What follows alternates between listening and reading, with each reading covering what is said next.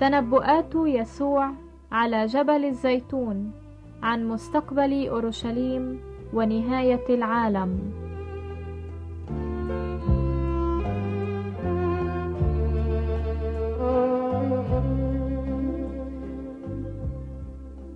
وفيما هو خارج من الهيكل قال له واحد من تلاميذه: يا معلم، انظر، ما هذه الحجارة وهذه الأبنية؟ فأجاب يسوع وقال له: أتنظر هذه الأبنية العظيمة؟ لا يترك حجر على حجر لا ينقض. وفيما هو جالس على جبل الزيتون تجاه الهيكل سأله بطرس ويعقوب ويوحنا وأندراوس على انفراد: قل لنا، متى يكون هذا؟ وما هي العلامة عندما يتم جميع هذا؟ فأجابهم يسوع وابتدأ يقول: انظروا، لا يضلكم أحد، فإن كثيرين سيأتون باسمي قائلين إني أنا هو، ويضلون كثيرين. فإذا سمعتم بحروب وبأخبار حروب فلا ترتاعوا، لأنها لا بد أن تكون، ولكن ليس المنتهى بعد. لأنه تقوم أمة على أمة ومملكة على مملكة، وتكون زلازل في أماكن، وتكون مجاعات واضطرابات. هذه مبتدأ الأوجاع. فانظروا إلى نفوسكم، لأنهم سيسلمونكم إلى مجالس، وتجلدون في مجامع، وتوقفون أمام ولاة وملوك من أجل شهادة لهم. وينبغي أن يكرز أولا بالإنجيل في جميع الأمم.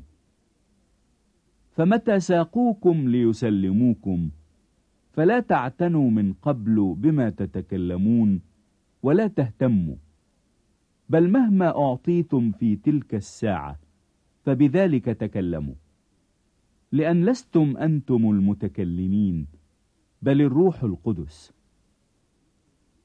وسيسلم الأخ أخاه إلى الموت، والأب ولده، ويقوم الأولاد على والديهم ويقتلونهم، وتكونون مبغضين من الجميع من أجل اسمي، ولكن الذي يصبر إلى المنتهى فهذا يخلص.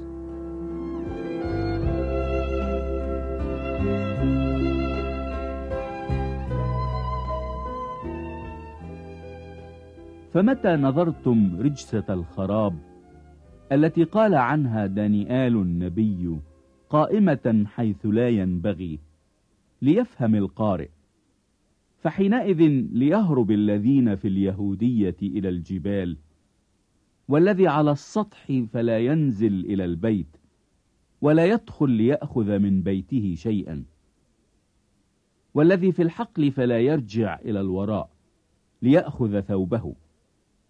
وويل للحبالة والمرضعات في تلك الأيام.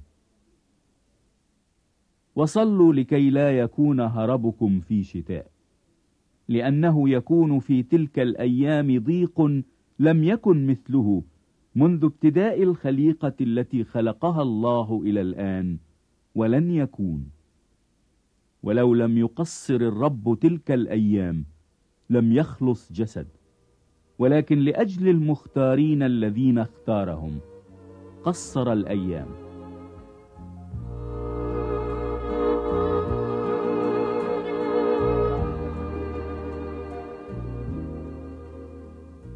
حينئذ إن قال لكم أحد: هو ذا المسيح هنا أو هو ذا هناك، فلا تصدقوا، لأنه سيقوم مسحاء كذبة وأنبياء كذبة، ويعطون آيات وعجائب، لكي يضلوا لو أمكن المختارين أيضا.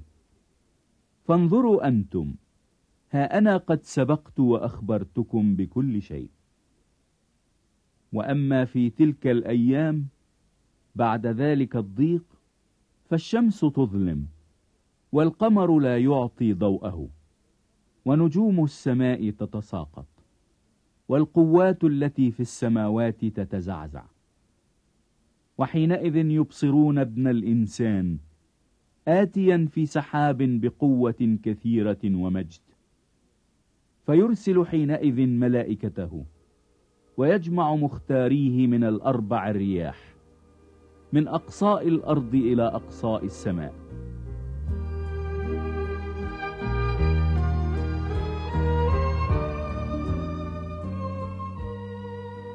فمن شجرة التين تعلموا المثل، متى صار غصنها رخصا وأخرجت أوراقا تعلمون أن الصيف قريب.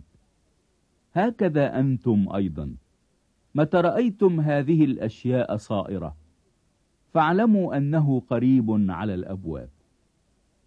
الحق أقول لكم، لا يمضي هذا الجيل حتى يكون هذا كله. السماء والأرض تزولان، ولكن كلامي لا يزول. وأما ذلك اليوم وتلك الساعة فلا يعلم بهما أحد، ولا الملائكة الذين في السماء، ولا الابن، إلا الآب. انظروا، اسهروا وصلوا، لأنكم لا تعلمون متى يكون الوقت.